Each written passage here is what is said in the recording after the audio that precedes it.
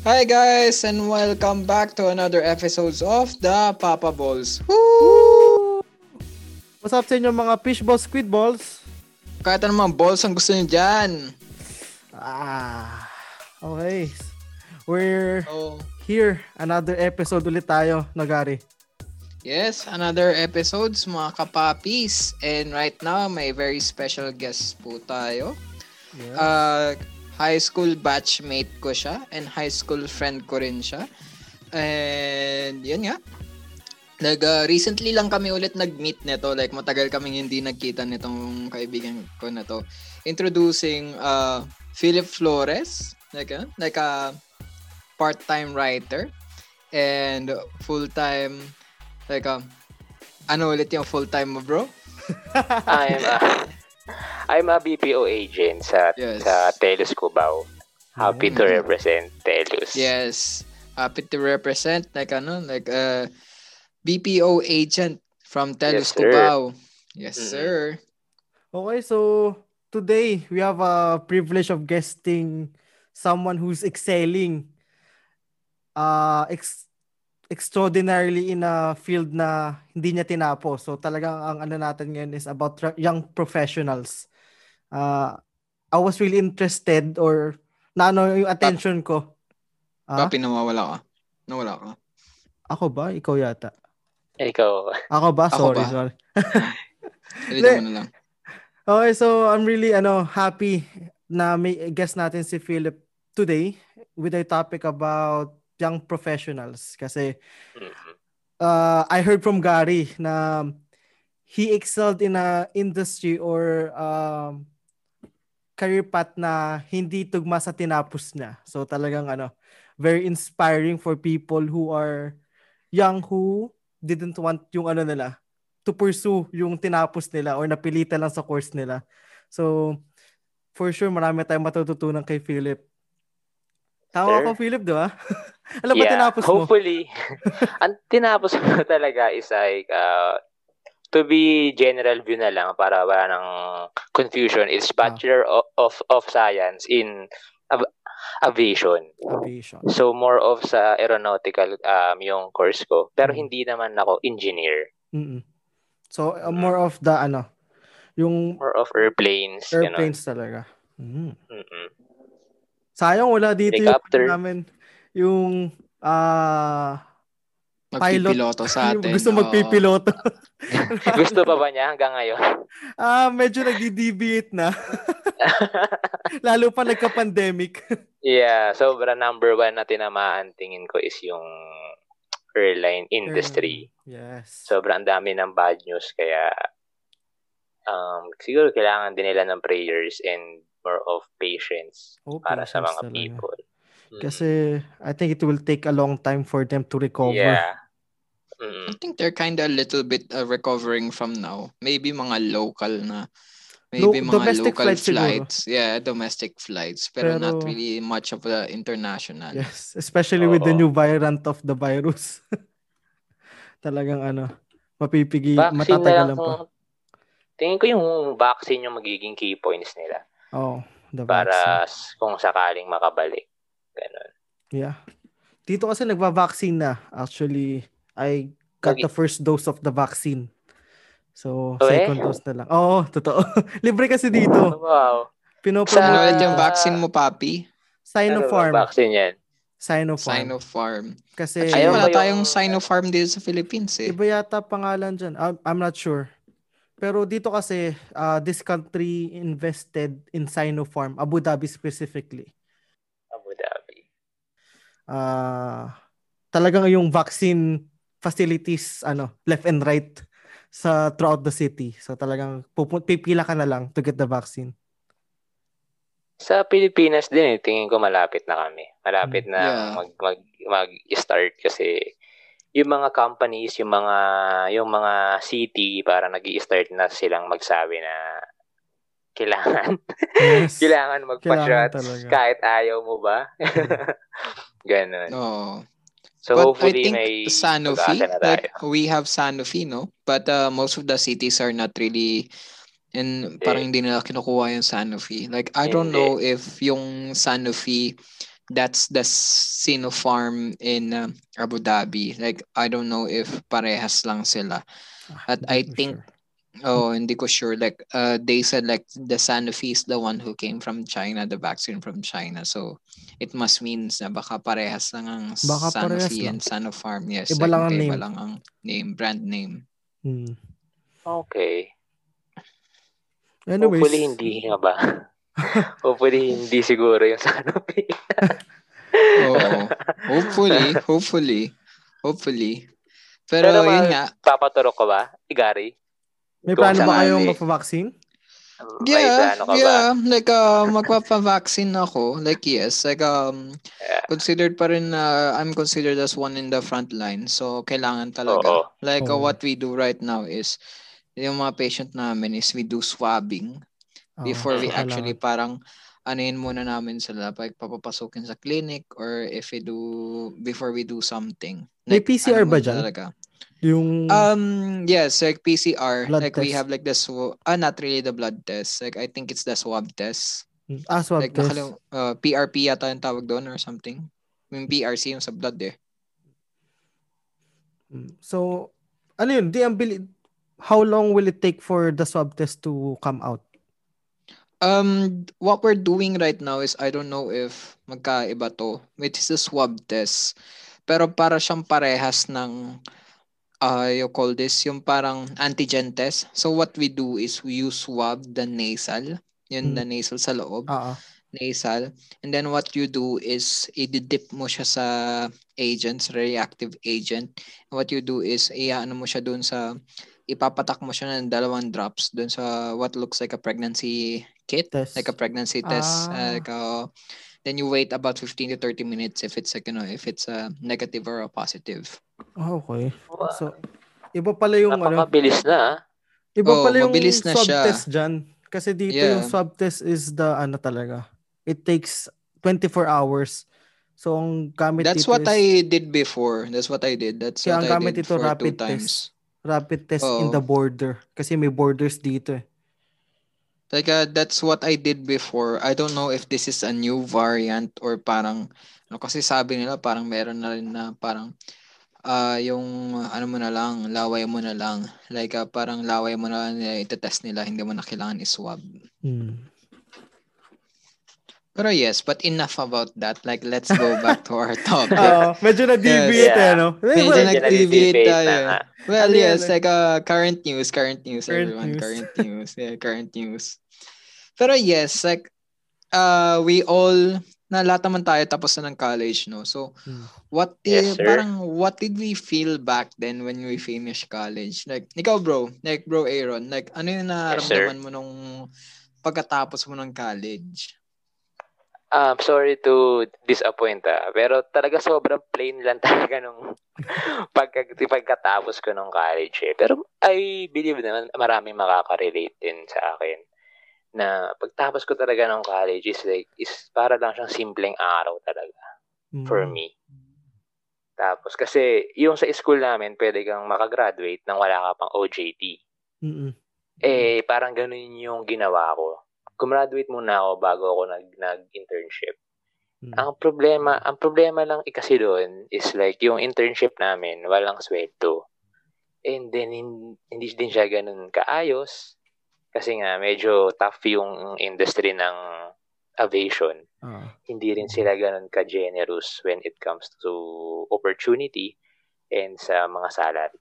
So, most of my ERMA naman is makaka-relate mga nakapagtapos din ng aviation na sobrang hirap. Sobrang hirap makapasok sa industriya. It's a competitive industry. A little bit na competitive siya. But hindi mo ma-describe yung competitiveness niya kasi hindi mo din mabasa. How can you compete kung sa first place pa lang may mga tao na nauuna na hindi mo alam kung bakit. So, terminology, medyo mapolitika nga daw. Hindi naman sa akin nanggaling yun, which nanggaling na rin siya dun sa mga dati.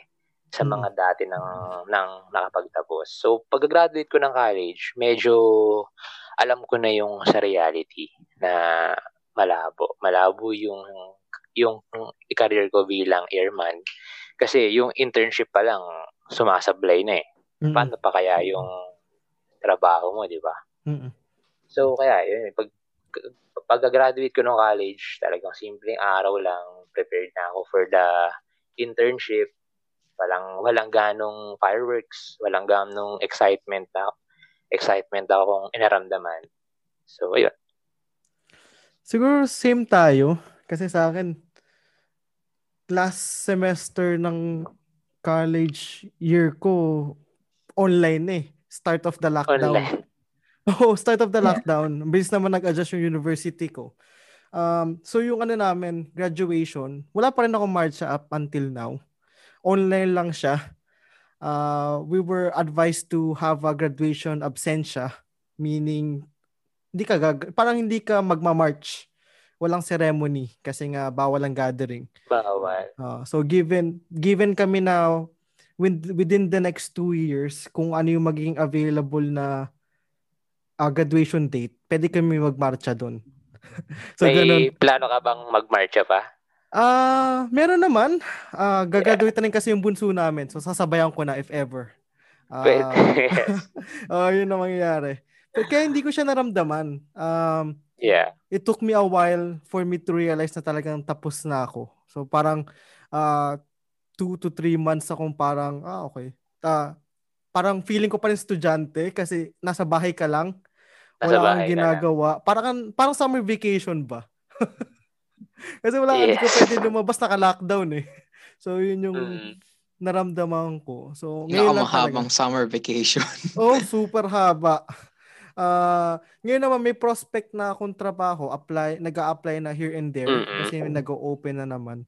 Sabay at the moment naman nag-startup ang tatay ko ng company na pwede kong pagsimulan. So yun naman, so wala namang pressure. Hindi ako pine-pressure ng magulang ko kaya talagang hindi ko pa ramdam na nakatapos ako ng college. Parang estudyante pa rin ang ramdam ko. Yeah. Ikaw ba, Gary? Ano yung feeling mo nun? Actually, naramdaman ko nung natapos ako ng college, yung parang relief. Kasi alam mo yun, parang, tapos na. Like, parang, instead of 4 years, naging parang 5 years kasi ako. Kasi parang nag-stop ako nun. Nag-stop ako nun ng ilang months. Actually, like, meron kaming, parang ang nursing, ang pinakamahabang internship na, I think, in all of the parang courses kasi we started our internship parang second year pa lang kami. Talaga? Wow. Like we started our internship in a hospital, second year pa lang kami. Up until we graduate in our 4th year.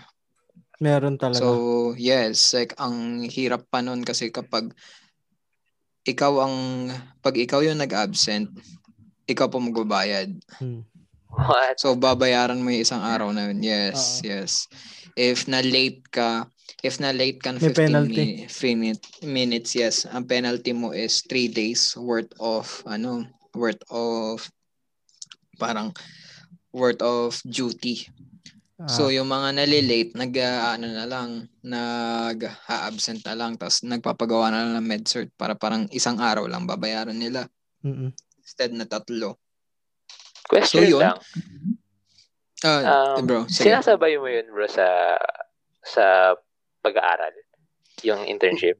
We actually have time, bro, in our, like, 2 days. So, pumapasok kami minsan 5 or 6 days. So, yung 2 days namin or 3 days namin is lecture. Like, pure lecture. Then, after that, yung 3 days namin, yun yung, yung duty namin. Yung internship namin sa hospital, which is also 8 hours per day. Wow. So, like, gumigising na kami ng mga, I think, 5 or 5:30. Then, after that, we go to the hospital or clinic or parang, kunwari, in the community, para mga 2 o'clock uwi na kami. Mga 2 p.m. uwi na kami. May tanong ko, That's Gary. 8 hour. Di ba, kasi if you're in the medical field, and may mga kaibigan na rin ako na nagtapos ng medicine, iba nagdo-doktor. Isn't it easier for you to learn practically than theory? sa'yo? Kasi ganito yun eh. Kailangan mo pa rin ng theory while you practice. Para Pero kasi mas sa madaling amin, sa mo. yes, like it is easier practical, like practically. Pero hindi mo alam kung ano yung ginagawa mo if you don't have the theoretical. So what they do is while they're teaching the theoretical, you're also practicing it. So parang yung second year namin, like yung aming yung aming theory is about mother and child. So ang duty namin noon is in pedia, in like in delivery rooms para makita namin. Like we know what they're talking about. Kasi parang nandun yung light bulb moment na, okay, kaya pala natin ginagawa yan kasi ito. Parang doon mo mako-connect yung theory sa practical. Which is actually, I think it's super okay siya sa akin. Super maganda yung system na yun. Kasi parang ang hirap kasi na parang they will cram you the theoretical. Then after that, you will do the practical. Malilimutan mo na yun malilimutan mo na. Yes, like yun nga, malilimutan mo na. Kaya medyo fresh, medyo parang sa akin, like medyo fresh, medyo okay yung while you're doing the theoretical, while they're teaching the theoretical, you're doing the practical. So yes, like ang haba nun, that's 4 years. Like we don't have summer, bro. Like every parang duty. We don't have summer. Like even our summers meron kaming duty, meron kaming lessons. So our 4 years talaga is parang non-stop 'yon. So parang ang naramdaman ko nung graduate ako, parang relief na, oh wow, like this is over. Parang this is over. Like pwede na akong makapagpahinga konti. Then on to the next parang working na. Kasi parang na kami na mindset na. Oo, like nahasa na kami na, like ganito na. You have duty, parang ganito yung duty nyo. Ang nga sa amin is hindi lang ginawa is may shifting, but other schools do that, so they do have shifting. So umaga sa gabi. Umaga, gabi, hapon. They do like other schools do that, but our schools just do morning shift, which is 6 to 2. But other schools do like a 2 to 10, like like a graveyard shift para to prepare them talaga like what is a life of a nurse is talaga. So yun, relief. And then parang alam mo yun, like ang naramdaman ko noon, parang ano bang gusto kong, what's the next thing that I wanted to do? Like the next thing I want to do. Parang yun lang. And then that goes to our, ayun nga, like in light our of plans in college. Yung in light of that, yung sinasabi mo nga, yun na yung susunod nating tanong, which is, ano yung plans? May plans ba kayo after college? Or may specific thing na, gusto kong pumasok sa ganitong kumpanya, or by the age of, let's say, after a year of working, gusto kong parang mag-vacation, or may ganun ba kayo? Ikaw, Philip, did you have any plans after college? Meron naman akong plano nun, I believe. Kasi yun nga, yung sa internship pa lang naman, malalaman mo na kung nasa industriya ka namin na kailangan mo na maghanap ng ibang career. Options. Options. Yeah. Pero yung vacation, wala sa plano ko yun Kasi alam mo naman na agad na pagka-graduate mo, kailangan mo nang mag-hustle. So meron ka ng isa responsibilidad na hindi ka na lang basta-basta umaasa sa parents mo, di ba? So yung naging plano ko lang talaga nung bago ako gumraduate ng college is I think gusto ko lang kumita. Oo nga. It's like I just want to get paid and it will be treated as an employee. Iba yung feeling no? Oo, kasi yung sa industry namin, yung sabi ko nung kanina, hindi sila generous when it comes to salary at when it comes to opportunity rin. So may mga kakilala ko na ngayon pa lang ata sila sa sweldo. And wow. Tapos nagka-pandemic pa, 'di ba? Oo. Yung time ko talaga noon, sabi ko hindi ko siya hindi ko siya mararamdaman. Sana at wala akong plano. Kasi kailangan ko na rin kailangan ko na rin mag-survive. Kaya thankful din naman ako na may mga taong tumulong sa akin paano ko ba ina-navigate na mag-change ako ng career. Tsaka paano ko makikita yung wider picture. Kasi nga, hindi naman ako graduate ng business course eh. 'Di ba? Pero yung mga time na yun kasi more on sa corporate talaga yung available. Kaya ginawa ko lang talaga is talaga nilakasan ko lang yung loob ko. Nagpasa ako ng application kahit medyo nakakahiya kasi andun yung graduate ka ng aviation. Hindi mo siya field. Yeah. Tapos hindi mo siya field. Iniisip ko lang kaya sasabihin ng HR. Pero yun pa rin, God is good kasi natanggap pa rin ako sa corporate industry kahit hindi ko siya forte. So thankful din ako sa mga tao na nag-bet sa akin. Kahit pwede nilang itapon yung sa resume ko pero they choose to listen. Oo. So, big deal yun. That's a big thing. Ayun lang talaga yung pinaka-plano ko noon bago ako graduate ng college is like to be treated as an employee. And syempre, gusto mong kumain, kailangan mong kumita. Oo. Iba na kasi yun, no? Kasi siguro nga, I felt that now, na dahil tapos ka na, dapat, iba na rin yung mindset mo. Dapat independently sustaining dapat in a way na kaya mo nang buhayin sarili mo kasi you have the tools na unlike nung hindi ka tapos, we don't have the means to or the skills to actually earn a living. So talagang actually yung pinaka-view ko talaga noon, tingin ko dapat wala mo nang mag-arabong plano eh. Kailangan straightforward mo ng plano na kailangan ko nang maging independent. Kasi kung graduate ka na ng college tapos medyo pabigat ka pa, alam ko medyo masakit yung word pero I think ikaw na yung merong problema, no? Oo, totoo yan. Hindi na yung culture, hindi na yung magulang mo, ikaw pa. Sa'yo na yung blame. So, take it na lang. Diba? Kahit medyo masakit yung sa realidad na pag hindi ka naghanap ng work or hindi ka nag-hustle, it's your fault, diba? Oo, totoo yan. Kasi you can understand naman yung people talaga naghahanap pero talaga walang makita. Pero if you're someone na you're not even trying na maghanap ng trabaho, iba na yun. Kung ano yung may kasalanan doon. Yeah. The blame is on you na. Kaya ikaw, Gary, ano yung initial plan mo nun? Kasi ikaw after you graduate, pumasa ka agad ng board so talagang registered agad. Actually, pag graduate kami ng April, pero yun nga, ang board namin is on June. Kaya parang ang ginawa namin after our graduation is wala talaga kaming masyadong celebration. Like after namin graduate, nag-ano kami kaagad, like pumasok kami kaagad dun sa review center and then nag-cram.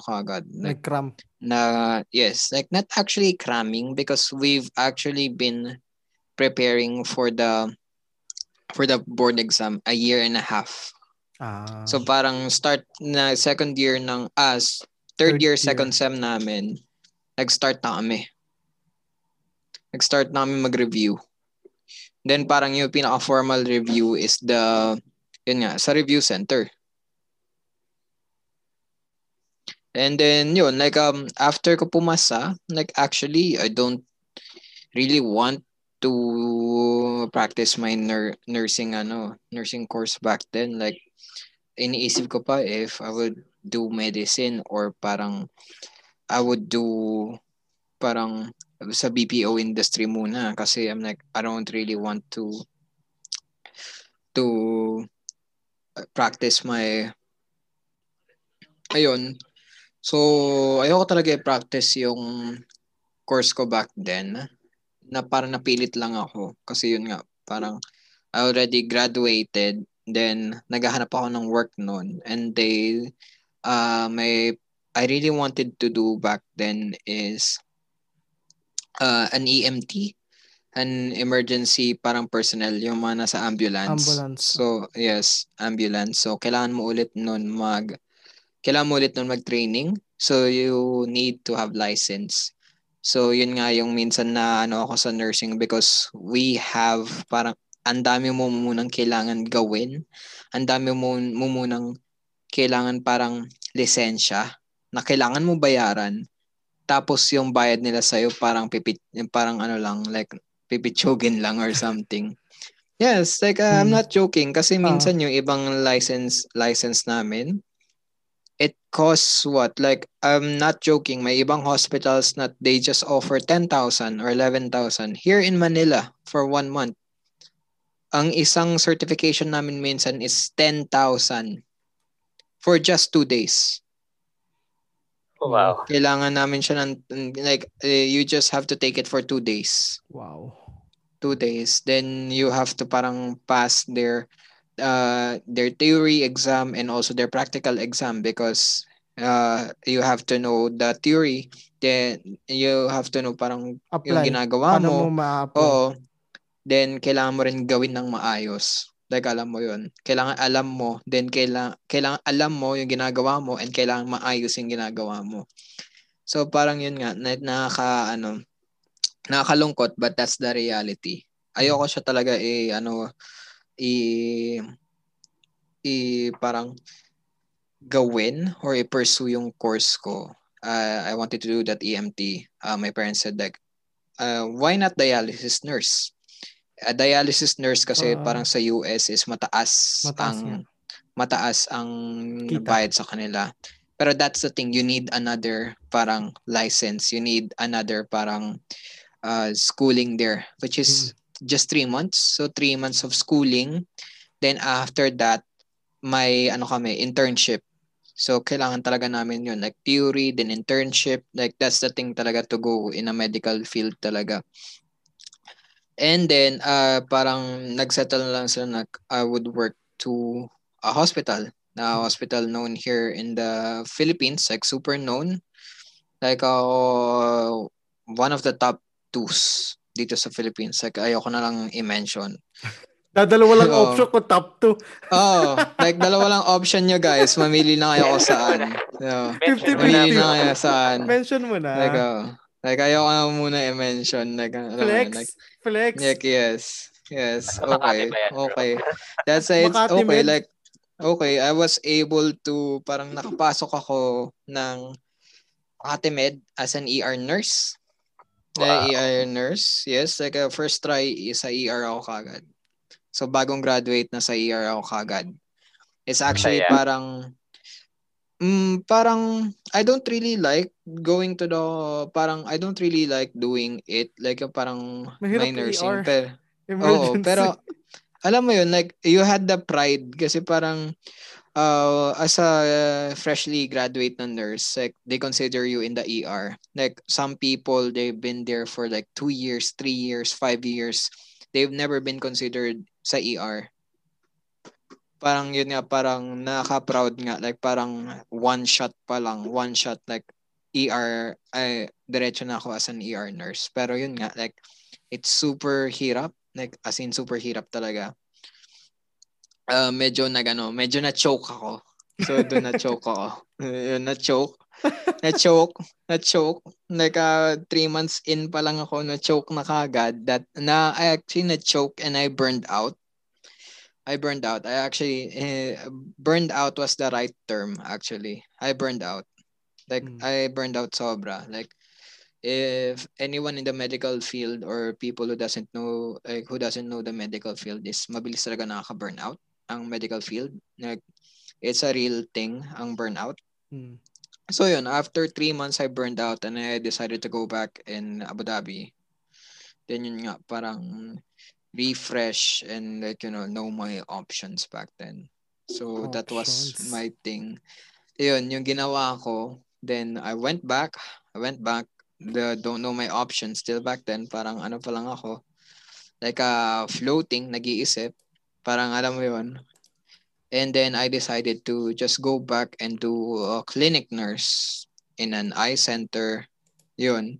Then after that, parang right now, what I'm thinking is might be in the fitness wellness industry, like yun, like or in the PT. MMA industry. Yes, like around PT. But more on the wellness before mo hospitalize yung yung client or yung patient, kasi parang I've been to the hospitals, I've been to the clinic. It's actually parang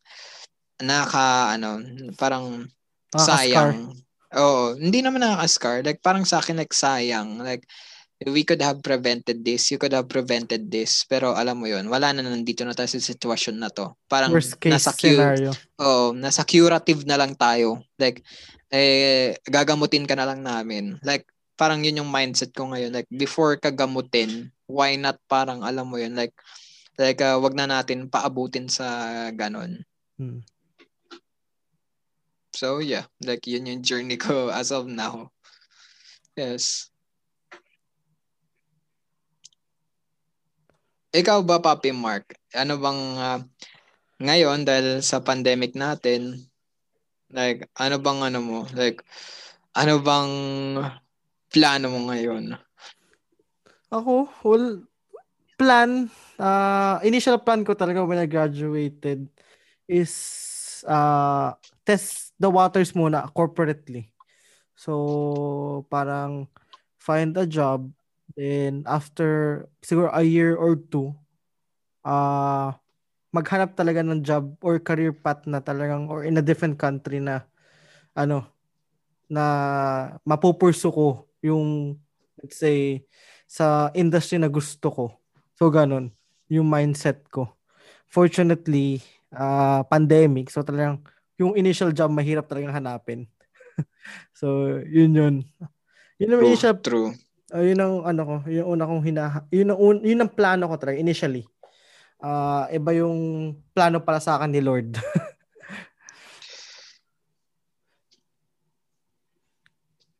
Okay, like nagano rin naman tayo sa plano.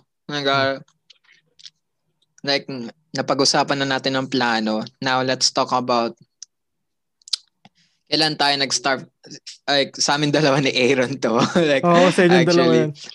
Sa amin dalawa. Okay, like so bro, like meron akong tanong sa iyo. Like kailan ka start ng first job mo, and what were your challenges back then? Yung nag-start ako ng first job ko talaga, I think fair age naman. Hindi siya ganong maaga, hindi rin siya ganong late. So, I started working back 21 ako noon. 21 years old. Kaka ano lang, 21. Kasi yung first job ko, actually, lahat ng trabaho ko yung hindi siya January, February siya. Yung birthday ko is 25. So, kaka 21 ko lang, nagkaroon agad ako ng trabaho. So, Bless. mukha nga birthday gift yung pinakauna kong work, it's more of a sales and marketing. Pero hindi siya yung corporate Yung sales and marketing, it's like, ikaw yung footwork ng company. So, para ka talaga naglalako sa mga kumpanya nung binibenta mo. So, actually, sa akin, isa din sa mga challenging times ko sa buhay. Kasi, yun nga, yung company na pasukan ko, medyo hindi sila ganun ka-establish. And yung company na yun is like, wala silang practical training. So, yung pagkapasok ko pa lang sa kanila, ang nangyari na is like, parang learn it yourself. Oo. Sariling sikap ka talaga, bro. So, ayun lang naman yung pinaka-challenges ko nun. Yung pinaka-challenges ko nun is like, saan ako lulugar ng mga time na yon? Kasi kaya ko naman dumiskarte mag-isa, pero mukha kasing parang hindi siya professional. Oo, totoo. Kung gagawin mo So, yun, parang saan ka mamimili? Kasi hindi ka nga tinuturuan, pero at the same time, kailangan mo pa rin maging professional sa boss mo, di ba? Hindi ka naman pwedeng gumalaw lang ng mag-isa, gano'n. So, yung pinaka naging experience ko noon is like, saglit lang, di ako masyadong tumagal. Pero thankful pa rin ako dun sa company na yon kasi sila yung pinakaunang nag-bet sa akin. Totoo. So, ayun. So, yung binigyan ka nila ng parang jumping point. Diba? Yes, sir. Diba? So, ilang taong ka doon sa first job mo? Umawat ba ng taon? Actually, wala akong taon. Pero more of sa close naman siya within 8 months. Ganun. Kung mahaba rin. ipag-combine ba.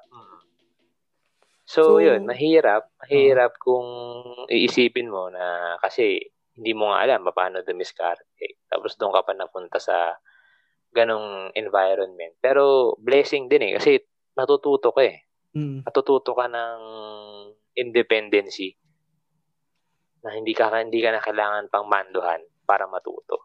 Pati matututo kang mag-adapt kasi yun ang siguro mahirap starting siguro is how to adapt in that corporate world.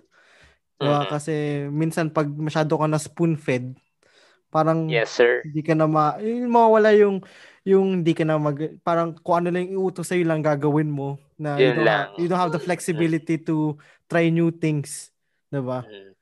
To be honest, hindi ako fan ng mga employee na spoon-fed. hindi talaga ako fan. Kasi yun nga, dahil sa pinanggalingan ko, hindi pwedeng spoon-fed ka. Hindi pwedeng dependent ka sa ibang tao para sa growth mo or paano mo gagawin yung work. So, kailangan talaga matuto ka tumiskarte. Ayun. So, may nagbago ba?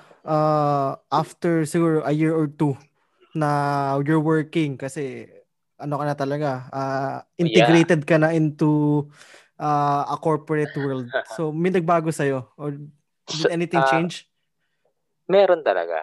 Sobra doon ko nakita na, hey, nagiging professional na ako. Nagiging professional na yung characteristics ko, whether gustuhin ko man o hindi.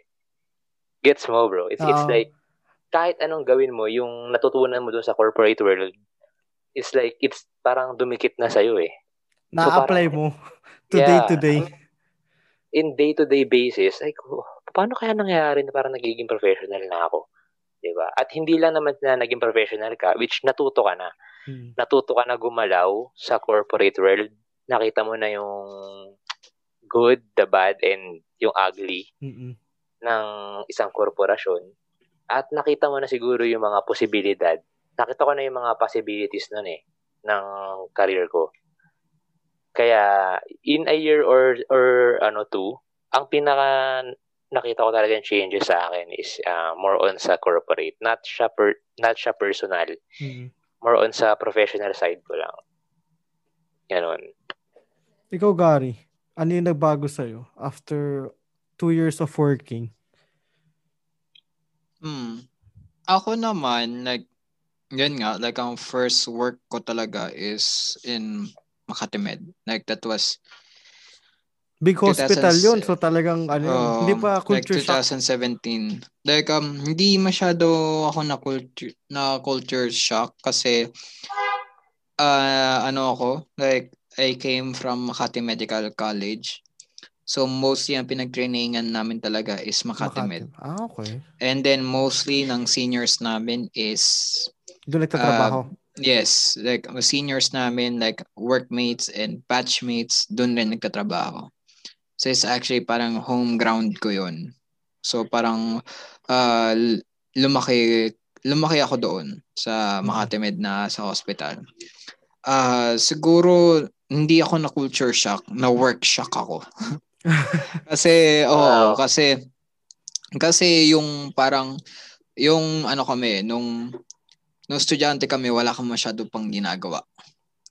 Pili lang kasi most of the things na ginagawa ng nurses is kailangan ng license. It's parang mostly ang ginagawa namin is parang kapag nagkamali ka, buhay ang katapat. Parang if something goes wrong, yun yung pinakamatindi na buhay katapat. So bawal kaming gumalaw ng mga pasyente. So parang ang pwede lang namin gawin is mga basic mga stuff na parang hindi masyado hindi masyado ganun yung presyo kapag nagkamali ka. pag like, kasi ikaw sa ER, 'di ba? So parang ang mga gagawin mo lang is pag may sugat lang ganon. So nothing of the major Actually lahat. things. Lahat ginagawa ko sa ER lahat. Like alam mo yun, like may outpatient kami, may for pedia kami, may for medical and may critical. Hmm. So How was it? How was your first iikot critical ako doon. patient sa ER? Actually namatay. Actually, yes, like namatay. Like my first two parang critical parang moments, both of them died. Like the Ano yung first one cause? was like the first one na kuryente siya. Mm. Like first one na kuryente siya, napabayaan, like he was found maybe 1 or 2 hours before siya So late nasugod. na. So yeah, mostly parang DOA na siya, Oo. dead on arrival na siya Arrival. talaga, almost. Like the second one is I think was a stroke or a heart attack, parang ganon yung second one ko. So yes, like parang it was super parang alam mo yun, like when I was working in the ER, doon ko nalaman na doon ko actually nasabi sa sarili ko, I should have parang kailangan pala nag-aral ako mas maigi. Mm. Like doon ko nakita na parang kasi nung estudyante pa tayo parang like parang parang YOLO, parang you only live once, parang minsan lang 16 years old tayo, 17 years old tayo, like minsan lang na college tayo. But as it turns out, yung parang nagkatrabaho ko, like parang naisip ko sa sarili ko, ay, dapat pala pinagbuti ko kasi buhay yung hawak ko. Sir? Like, hindi ako na sa lisensya ko. Like, alam mo, like, yes, may lisensya ka, like, pwedeng matanggal yun. Pero hindi yun eh. Like, yun yung unang pumasok ko talaga is buhay yung, buhay yung hinahawakan mo. So, parang, dapat pala pinagbuti ko. Parang yun yung una kong thinking back then. So, yun nga, parang super naging anxious ako. Super naging ako, like, parang, alam mo yun, like, parang nagpanic ako. Parang there was a moment of panic kasi parang alam mo yun, parang every night, parang alam mo yun, like, for the past parang 3 months or 2 months, nandun ako, parang kinakram ko lahat ng mapag-aaralan ko, lahat ng cases na pumapasok sa amin, parang alam mo yun, kinakram ko yun. Sa utak ko, parang minememorize ko yung mga gamot, yung mga cases, paano gumalaw yung paano gumalaw sa emergency room noon. So parang I'm not just mentally exhausted, pero physically exhausted rin kasi parang 8 hours nakatayo ako. Minsan more than 8 hours. Sabi hindi lang nakatayo yun kasi talagang ER yun. So like tatakbo ka talaga. Tatakbo ka, magbubuhat ka, magtutulak ka, mahihilain ka, like alam mo yun, like those kinds of things. So parang alam mo yun, like ayokong umupo nun kasi naalala ko nun, pag umupo ako, nakakatulog na ako. Like ramdam mo bagsak yung na ako. pagod. Hindi ko na talaga talagang pumipikit na talaga yung mata mo, bumabagsak na yung kamay ko. Like yung ulo ko bumabagsak na rin. Kaya ayokong umupo nun nung nasa ER ako kasi panigurado na pag umupo ako, tulog ako. Yun yung ko nun dati. Yun, like, pero nung I was thankful naman kasi dito sa work na after nun, like, yung work na parang tumanggap sa akin sa clinic. So, hindi siya masyadong toxic or hindi siya masyadong parang draining as ER. Like, it's still parang alam mo yun, like, it's still, ang hawak mo pa rin is patient. So, kapag may mangyari, like, alam mo yun, like, kapag may mangyari, may maapektuhan niya pasyente. Pero it's not that parang super serious or super demanding. Yes, it's still serious kasi alam mo yun, kapag nagkamali ka, mabubulag yung pasyente mo. Hindi, pero yung diba, mas yes, controlled but the work, ba? yes, controlled mas controlled. Yes, mas controlled yung work, mas controlled. And then, yun yung parang, kasi yung seniors ko, I'm thankful sobra sa mga seniors ko kasi sila yung nagpaalala sa akin na it's okay magkamali. Yeah. Kasi parang sa ER, parang bawal ka magkamali, bawal ka magkamali, Kasi bawal ka mamamatay. magkamali. Oo. Pero doon, parang it's okay na magkamali. Kasi they also point out like, yung doctors nga rin nagkakamali. And that's more, parang mas matindi pa yan kaysa sa atin.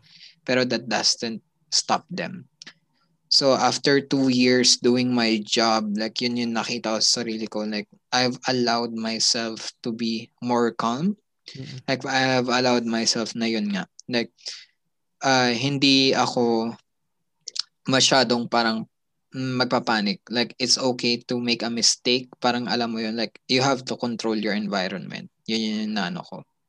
Like parang medyo nakapag-relax ako like after 2 years na nandun ako. Then it gained, like I've gained confidence. I gained confidence while doing my skills. Like alam mo yun, doing my skills. And then yun nga, why, like napagkoconnect ko na yung theory na pinag-aralan ko and what I'm practicing. Alam mo yun, like if I talk to patients, like alam mo yun, like I don't easily get parang, alam mo yun, like hindi ako nasisindak masyado ng patient. And this is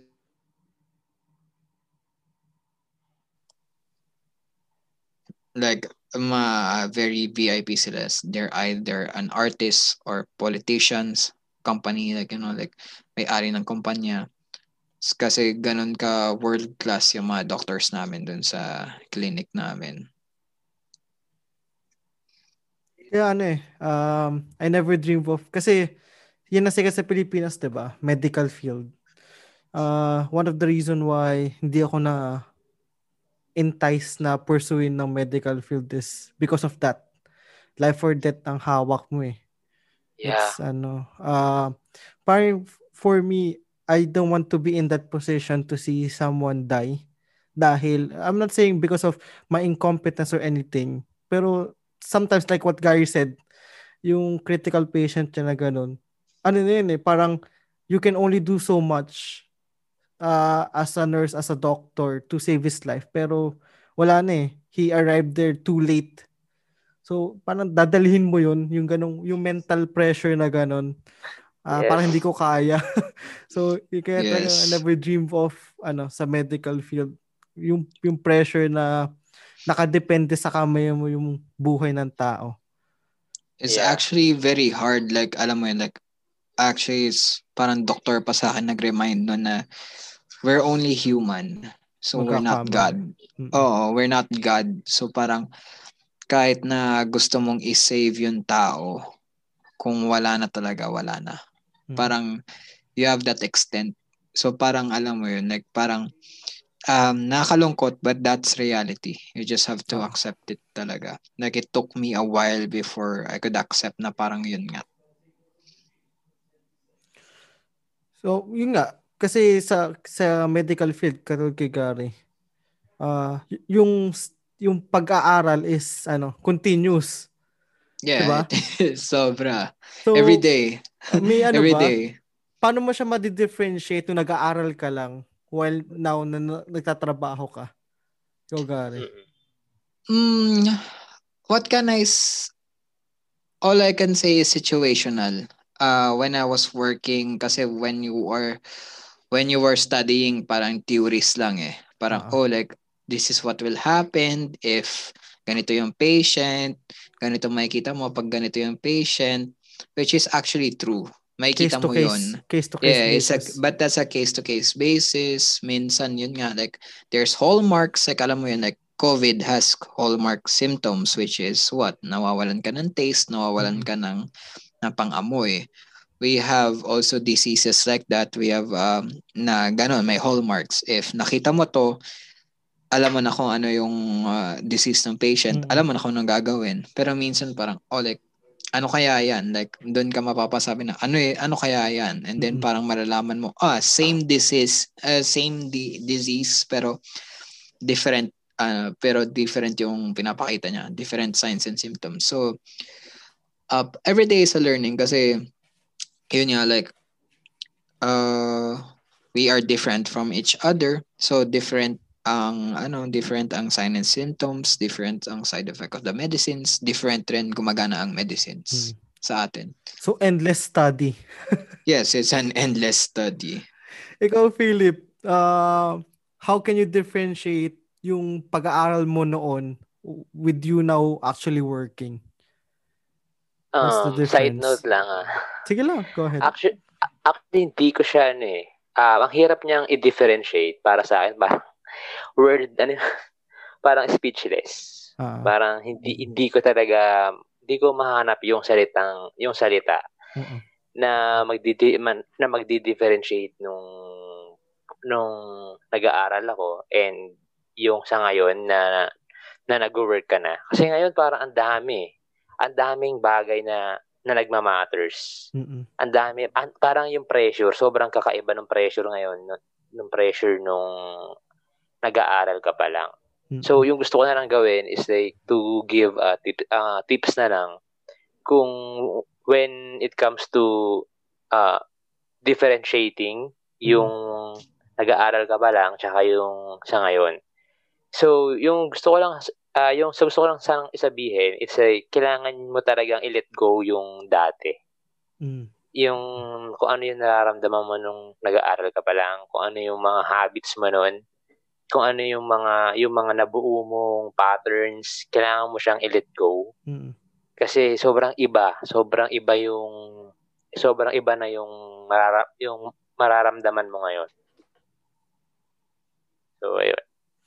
Oo nga, yung katulad ng sinabi mo, at sinabi ni Gary, kasi if you're gonna work, you're working, diba? So, we learned theoretical sa school. So, it's not really the practical way of doing it. Lagi nga sabi sa akin ng tatay ko, yung pinag-aralan mo or yung mga pinag-aralan mo nung high school at college, 20% lang yan ang magagamit mo sa corporate. Wala nga yan. Yes, sabi niya sa akin yun. And the rest is you learning it on the job.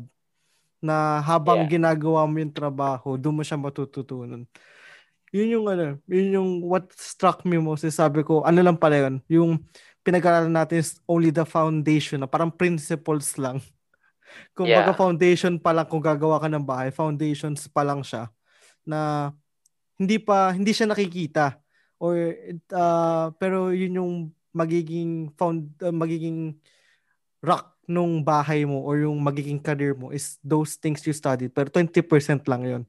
What will make you excel or what will make you, let's say, a big house or a famous house is yung yung pataas na, the other 80%. Yung exterior, yung interior ng bahay. So, yun nga, sabi lagi niyang nire-remind sa akin na it's almost the same, pero like what Philip said, may pressure na ngayon. When may pressure, pero syempre it's also rewarding because you're earning. Yun yung pinaka-reward lang talaga na nandito ngayon, di ba? Siyempre yung dati, kung mahilig kayo sa medal at nangongolekta kayo ng medal, siguro talagang mahihiligan nyo yun. Pero promotions na lang ngayon. hindi ako mahilig sa medal maski pa nung high school. Kaya tingin ko mas okay sa akin ito nagtatrabaho. Iba kasi rin yung rewarding to see na yung ginagawa mo, 'di ba? For let's say kay Gary, as a person in the medical field, you can actually see changes to sa pasyente, lalo na if he nasa clinic ka ngayon, 'di ba Gary? Or dati yung previous job mo, clinic. So every time napapasok yung pasyente na yun, nakikita mo yung progress nung niya, 'di ba? Yung case niya. So nakikita mo yung improvement. So that itself is also really rewarding. Yun yung siguro you can find for siguro young professionals, you can find that as a motivation to strive harder sa field mo. It can motivate you to learn even more things na magi-improve or develop yung skills mo kasi sometimes nagiging stagnant tayo because I don't know kung you feel the same way as I do, kasi I met a lot of people here na young professionals when they entered here and then nasa 30s na sila, early 30s, mid 30s na same pa rin yung job. nag-progress ng konti, pero yung skill sets nila, yung what do you call this, the way they strive for to improve their skills, parang hindi nagbago. Yung parang they don't want to learn more in a way. Siguro kasi parang they comfortable na sila doon sa posisyon nila. Kayo ba? Para kasi sa akin, I don't want to be I don't want to settle down if ever I'm gonna start working. I don't want to settle down kasi yun ang apayo sa akin ng high school teacher ko noon na never settle down or never once you feel comfortable, put yourself in an uncomfortable situation in the workplace to challenge yourself para magkaroon ka ng improvement. Yung na naalala ko na sinabi niya sa amin. And hanggang ngayon na I still what do you call this? I still remember that, and I tried applying it to nasa college ako, putting myself in uncomfortable situation with specific, let's say, professors, specific uh, uh, pag sa thesis na yung isasama mo sa group, yung alam mong matcha-challenge ka. So yun yung yun yung parang kasi I can't imagine yung ibang tao na nagse-settle down na they have the same work for 30 years na hindi na na-promote, na andun na lang. Ayaw kuhunin yung promotion kasi mas comfortable sila dun kung where they are. So, kayo ba? May, pag sa ganun, as a young professional, do you see yourself going to settle in a, let's say, in a position na komportable ka? Sa akin, hindi. Hindi ko siya nakikita sa sarili ko kasi pag yung isang company nga, it's like hindi ko nakikita yung possibilities ng career growth. Umaalis ako. Professionally speaking naman is like pwede naman talaga yun. Hindi siya masama. Hindi po masamang mag-resign. Tsaka hindi po masamang maghangad ng mas maganda. 'Di ba? Kung titignan mo parang parang wala ka namang parang pera lang ba yung habol mo? Hindi naman 'di ba? Kasama pa rin naman yung finances sa pagtatrabaho 'di ba? It's like andito ako para work pa rin naman sa company, pero at the end of the day naman, professional lang naman tayo, 'di ba? So hindi naman personal yung relationship natin. So when it comes na makita ko na talaga na wala nang career growth or hindi na para sa akin tong trabaho na to, talagang nag-move forward ako. Naghahanap ako ng better opportunities, greener valleys, and siguro more peaceful surroundings. Sana kasama yun sa package. Yeah. So ganun. So, mukhang effective naman yung strategy ko ngayon na ganun.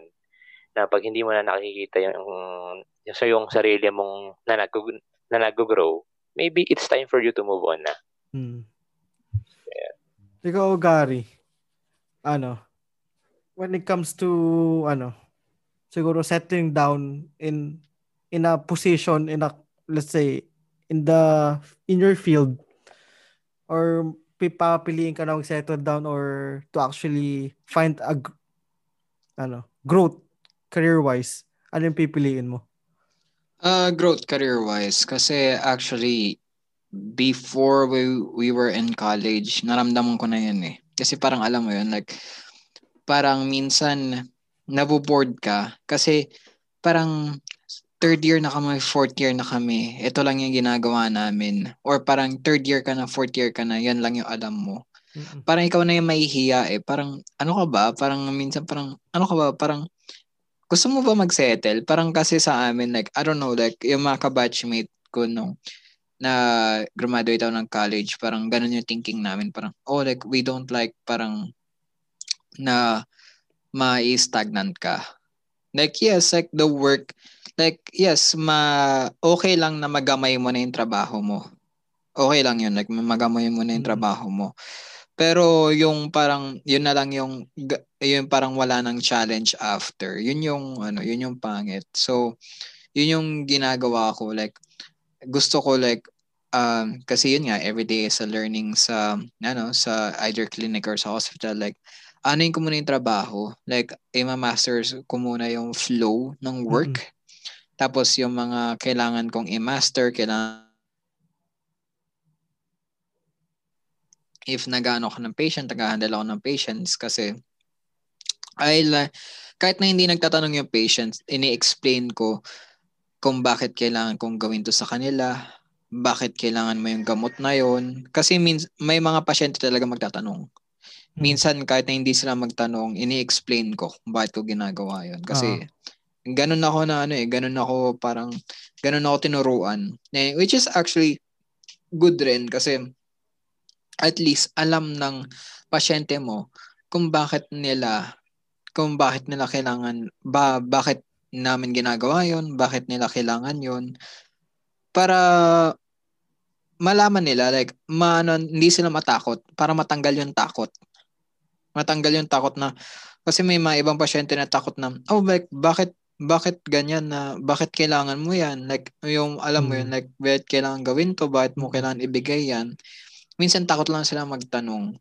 May ibang pasyente na hindi sila takot magtanong, pero dun sa mga kahit hindi sila nagtatanong, sinasabi ko, kahit alam na nila, i-explain ko pa rin. Re-remind mo. Oo, like, okay, like, sila pa yung magagalit. Like, hindi mo na kailangan na gawin mo na yun. Parang, alam mo yun. Pero sa akin, like, okay, sir, parang ni-explain ko lang. Like, alam mo yun. Wala mawawala sa'yo. Oo, wala namang mawawala sa akin eh. Alam mo yun, kahit magalit sila. Okay, like, inaano ko lang. Nire-remind ko lang, sir. Like, gusto ko lang. Ba't bawal ba? Parang alam mo yun. Pero, yun nga.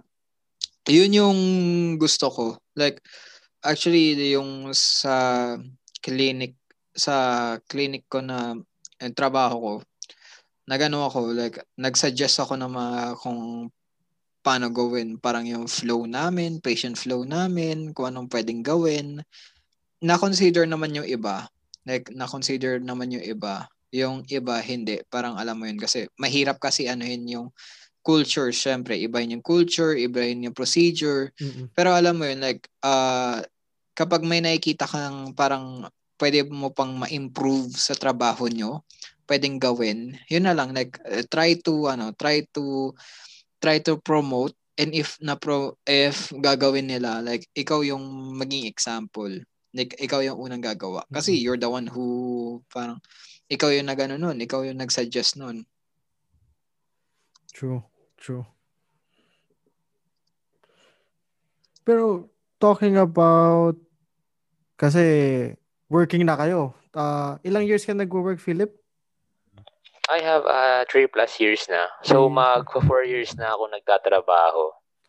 Ikaw, Gary. 3 years, Gary, no? 2 years. 2 years. 2 years. So, may gusto ba kayong baguhin? Like, before actually working? Or may gusto ba kayong, siguro looking back now, may gusto ba kayong, would have you taken a different path? Let's say a career path or something different lang sa ginawa nyo dati? Looking back, ikaw, Gary, may gusto kong baguhin? Did you wish anything different? Ano yun? Like, I think parang sana hindi na lang ako parang pre-med course. Kasi ngayon ko lang nalaman, graduate na ako.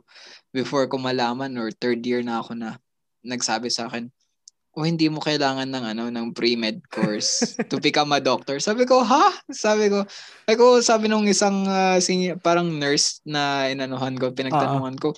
Oo, sabi niya, yan doktor na yan. Agriculture, tinapos niyan. Sabi ko, seryoso? Agriculture, tinapos niyan. Pag ng isda, walang kaalam-alam maging doktor yan. Sabi ko, seryoso?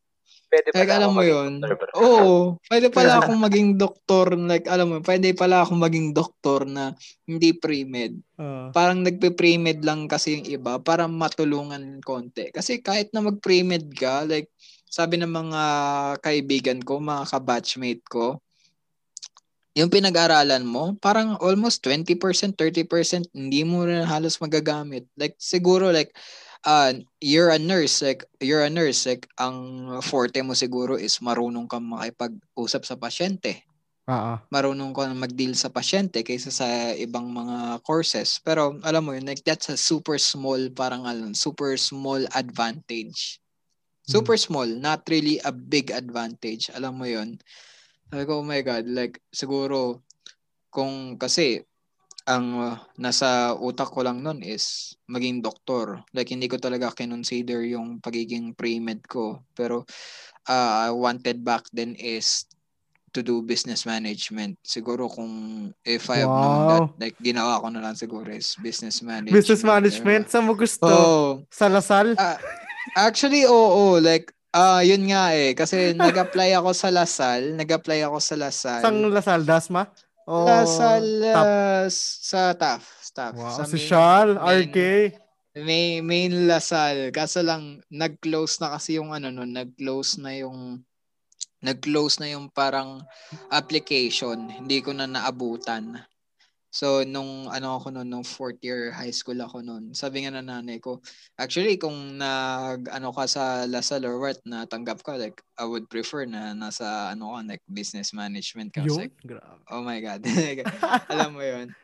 Pero, yes, like, thinking, if yun yung mababago ko now, siguro yun yung gagawin ko. Like, maybe try out another course. Maybe, alam mo yun, like right now, I'm into fitness, I'm into wellness. Siguro like, do like, alam mo yun, like maybe a PT. sports science, like, sports science or wellness, parang something. Alam mo yun, maybe I would consider psychology. Kasi I also like psych. Alam mo yun, like I'm, ngayon, like, talagang, talaga ako, like, defender ako, then promoter ako ng mental health. Like I've been posting a lot about mental health. Like I've been sharing in my podcast, like, like what I've been through, what I've gone through. Like it's okay. Like alam mo yun, kasi there's a stigma about mental health here in the Philippines, actually in the Asian culture na, like like alam mo yun, like wala lang yan, like alam mo yun, kasi side eye. like alam mo yun, kasi parang yes, like it's a different culture back then, kasi mostly our parents are what, like they experience a lot, they also experience a lot, and yun rin kasi sinasabi nila yung parang traumatic alam mo yun, experience. yes, not really traumatic, pero kasi parang alam mo yun, like like napagdaanan rin namin yan, like alam mo yun, like hindi, like just push on, pero alam mo yun, parang binottled up lang nila yung feeling nila, then push on. Parang alam mo yon. But then we are seeing right now na, like, pangit pala yun. It's a very toxic culture pala yun. Like, there's some, like, parang may effect sa kanila na hindi nila parang alam mo yun. Like, if you're not studying psychology, if you're not, parang hindi mo siya mapapansin. Pero if you parang kinonect mo sila, oh, that's why. That's why parang ganito sila. That's why na parang like yung thinking nila iba. Because of that. Kaya it's a new culture. Like our parents is what, like 50s, in their 50s, in their 60s, like they're turning what? They're turning old. They're turning old na. So it means what will be the workforce in the next coming years, in the next 50 years, us, pati yung generations, like after us. So yun yung gusto kong mangyari, like alam mo yun, like it's a different culture na, like when they parang it's a different culture kapag sa atin na, kapag sa kanila na, for our kids, parang ganun, for our kids, kasi technology is evolving, workplace is evolving, why not us also is evolving, why not mental health is evolving, alam mo yon. Ikaw, Philip, do you wish to change anything differently? Wala. Pero side note lang dun sa sinabi ni Gary. Sobrang big deal kasi yung sinabi niya nung sa mental health. I mean, halos lahat na ngayon ng mga professionals, whether young or hindi, ay agree na ay yung number one na kailangan nating pagtuunan ng pansin. Lalo na yung 2020, yung last year, tsaka ngayon 2021, di ba? To answer yung question, kung meron akong kung may gusto akong ibaguhin, wala, to be honest. Kahit pwede ako magpalit ng course, hindi ako magpapalit ng course. Kung ipupursue ko pa rin yung aviation na career ko, siguro hindi pa din. Ganun. Hindi ako magkapapalit ng course kasi nung college kasi ako, doon ko na-meet yung si Jesus Christ. Christian ako, bro. So, college ako, doon ko lang talaga siya na-meet. And then, tingin ko kung hindi ko siya na-meet doon, baka kung nasa na rin ako ngayon, di ba? Sa campus mo siya na-meet. Yeah, sa campus ko siya na-meet. Hindi ako Christian nung bata, pero nung nag-college ako, na-meet ko siya doon sa campus. And when sa career naman, ang laki na kasi nung binigay ng corporate world sa akin eh. Simula nung start ako nung 21, ang dami ng doors na nag-open. Tsaka ang dami ng learnings kung natutunan na kung hindi ako nag-shift ng careers, hindi ko siya matututunan. So, mag-stuck lang ako doon sa paggawa ng airplane kung sakali man na merong mag-open. Kaya kung sakaling papipiliin pa rin ako noon, nung 20 pa na ako, kung maghihintay pa ako ng opportunity sa aviation or ipupursue ko yung career ko sa corporate world, siguro pipiliin ko pa rin na ipupursue ko pa rin yung career ko sa corporate world. Yes, bro. Siguro it's hard to say kasi if you want to wish things differently, kasi you will never know, like what you said, you will never know what will happen to you in the present. Parang yung sa moving Back to the Future na he tried to change the past pero it also altered yung gusto ng present or yung gusto niyang dapat mangyari sa actual na present day niya. Kaya me too. If given a chance to change something back then, wala akong babaguhin kasi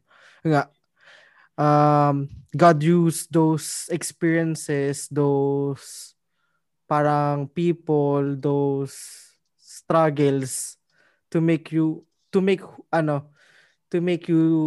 better, na things na gusto niya i-shake sa buhay mo dahil sa mga nangyaring yon na shake, 'di ba? Kasi pag hindi mo na experience yung mga experiences na yun, siguro iba rin ako ngayon. Like what you said, 'di ba? You met Jesus Christ nung nasa campus ka. So kung hindi ka nag-PATS, baka hindi mo siya na-encounter. Kasi ako, sobrang big deal na. Kasi ako, pastor ng tatay ko. Pero talagang when I become a true Christian talaga, high school na. Kasi, high school na rin. May disadvantage rin ng if you grew up in a Christian family. Kasi it's dependent on the religion na lang. Iba na talaga yung Oo nga. So ako, given a choice to change anything, hindi rin. Kasi yun ang learnings Yun ang learnings na inallow ni God na matutunan ko. So yes, sir. Things na kailangan ko tagapagdaanan to be where I am now. Pero sige, go ahead. Sige, Philip. Yung sa akin kasi tinanggap ko na siya bilang charge to experience Di ba? So, I believe naman, kung hindi dahil sa mga experience na yun, hindi rin naman ako magiging ganito ngayon. Kaya, yun, stick pa rin ako dun sa sagot ko kanina. Wala ka rin akong papaguhin.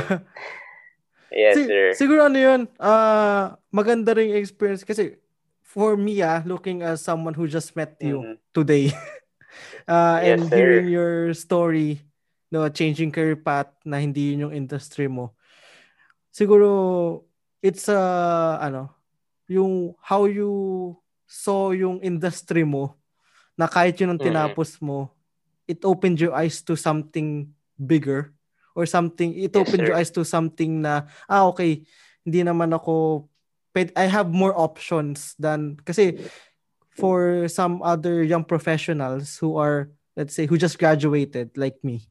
Yeah. Some of them, if kailangan ko lang na kailangan ko makapasok as this specific, let's say, nagtapos ng IT, kailangan ko makapasok sa kumpanya na IT ako. Pero in reality, it's hard to pursue your actual career, unlike in the medical field kasi kailangan ng workforce ng medical field eh. In the corporate world, ang accountant sa isang kumpanya, isa, dalawa lang. IT, isa, dalawa lang. Sa daming gumagraduate na accountant, daming gumagraduate na IT. So, not all of us are privileged enough to actually pursue yung tinapos natin. Kasi ate ko, IT yung tinapos na, pero sa administration and documentation yung naging career path niya. So, hindi talaga siya, hindi mo tagalan ang plano ni Lord eh. So, good thing sa'yo kasi as young as you are, eye-opening for you kahit hindi ka nag-ibang bansa. Kasi people here in, I think Gary can attest to this. Kasi marami rin naman siya na-meet na nag-ibang bansa. Tatay niya nag-ibang bansa. Na maraming OFWs na they thought they can pursue their career elsewhere, pero reality hit them hard na hindi naman guaranteed na pag ibang bansa ka na magiging teacher ka dito, magiging engineer ka dito. Marami ditong nurses na or doctors sa Pilipinas na andito hindi makapag-practice ng pagiging doktor nila.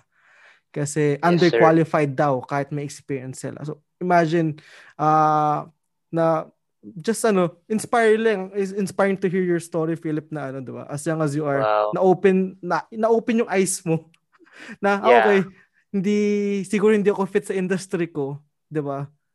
Na you took the courage to actually pursue something else. Kasi bihira na yun ngayon. Oo nga naman. So yun sa akin, siguro a big learning I have now, growing na never shy away or never take that leap of faith to pursue something else. So, kasi maybe hindi yun ang tinapos mo pero hindi pala doon ang destined ni Lord sa'yo. Para elsewhere. Elsewhere. Ikaw, Gary, may kasi yung nating, well, we can end on this question or advice na lang. Last thing that we can end this podcast on is, what advice would you give your younger self? Siguro, kung advice ko sa younger self ko is to really pursue, not really pursue, pero advice ko muna is find out what you really want. Parang alam mo yun. Parang, yun kasi nung kahit ngayon, like actually, like, kahit ngayon, parang, I want to do a lot of stuff, but parang I cannot pinpoint what I really want. Parang siguro yun yung muna sasabihin ko sa younger self ko, like, just focus on one thing you really want to do, then after nun parang pursue it, like alam mo yun, like 100%. Like, sabihin ko sa kanya, if you really put your mind into it, kaya mong gawin. Like alam mo yun. Like, kaya mong gawin, like alam mo yun, if you really wanted to do it, if you have that, kasi if you really want to do it, the discipline, like hindi mahirap yung discipline eh. Like if you really want to do it, like you will just do it eh. You will just do it. You don't need the parang sabihin ng sa'yo, you need to have discipline. No, like if you really want to do it, you will have the discipline. It comes naturally.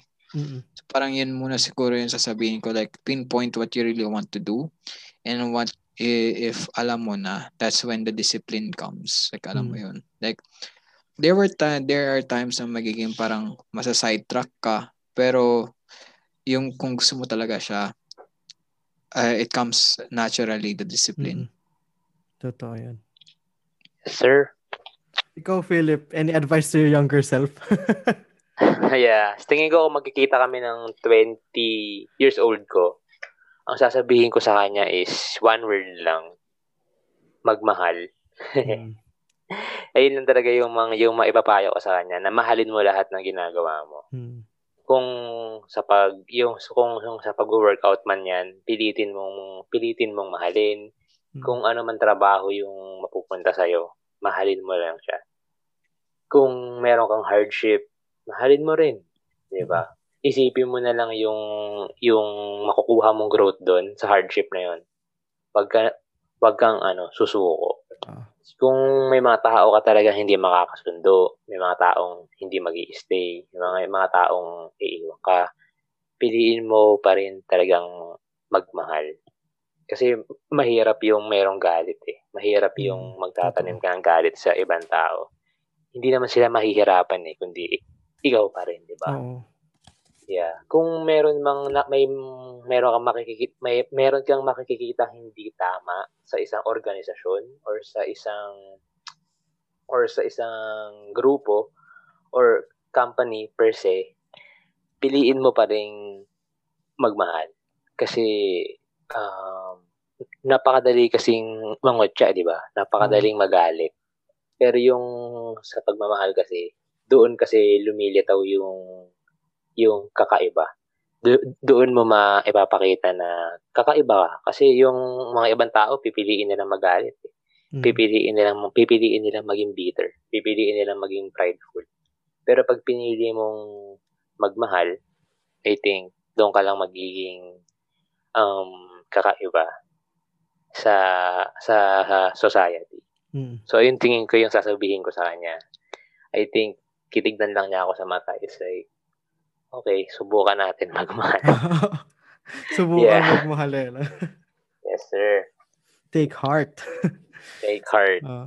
So, for me, advice ko sa younger self ko, as a person who has many ambitions,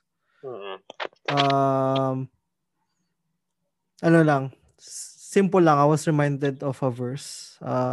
Yes, sa sir. Proverbs 16:9, sabi doon, the heart of a man plans his ways, pero Yes, the sir. Lord establishes his steps. And naalala ko lang yun kasi dati I'm full of ambitions. I want to do this, do that, excel in this, excel in that, migrate to that country, or yung mga, alam mo, yung typical high school stuff, typical college, you dream big. Pero Yes, sir. when reality hits, talagang it hits hard. So yun lang. I just reminded of the verse na yun nga. We can plan our way or we can dream as much as we want, pero si Lord talaga ang gagalaw for it to be established, for it to be accomplished. So yun lang. Proverbs 16:9 lang siguro. Yung verse na yun, i-remind ko sa sarili ko. Yes, sir. Basahin yun, i-memorize sa puso mo. Yeah. For me. And to people or to anyone who's listened to this young professionals or kahit matagal na in like what Philippe said, you cannot you will not know what type of people you will encounter in the corporate world or yung mga colleagues nyo at the moment. You don't know how they would react to situations in the office. Sometimes it's gonna be a root of like away or inggitan if someone got promoted or whatnot, diba? Ano yan normal in the corporate world. But, remember na you have big ambitions, you have big dreams, you have all these things. Pero, idasal nyo, lay it down kay Lord kasi, yes, sir. Si Lord na mag-i-establish, no? Siya na bahala. Diba? If you, one day, kasi recently, nanood ako ng series. Sikat na series na startup. So, it's starting up a company, which is, for many of us, starting a business or starting something from nothing is difficult, diba? Ganun rin. When it comes to corporate world, if you are a young professional, you're starting from nothing. You don't know anyone, you don't have any connections. So, plan big, pero idasal mo Si Lord na bahala Yes, sir. establish ng daan mo sa corporate world and ano yung maging career path mo. So, yun lang. So, we can end on that note. Thank you, Philip, Thank you, Philip, Yes, for sir. joining us. Yeah. Oh, bro, for thank you this week sobra. sa Bro, episode. thank you din Thank you sa Ayan. opportunity na binigay mo din. And thank you kay Gary na in-invite niya ako dito sa podcast. Thank you, looking forward to your articles, yung Yeah. your written articles. Oh, bro, looking forward to your work. Oh. Yeah. Sisend ko sa'yo, bro, then judge nyo na lang kung maganda o hindi. Alam namin maganda yun. Hindi na kailangan tanungin. No. Promote lang namin. Yeah. So, everyone, be on the lookout for Philippe Flores. Diba? Yes. Maybe, susunod, yun na yung pinakasikat na vlog. Yes, wow. budding writer, like a budding author and writer and vlogger. Yun pala. Vlogger. Oo. Okay, thank you, Philip. And, guys, on to our next episode. We are the Papa Balls. Adios. Yes, adios, guys. See you guys. Bye. Bye. And done.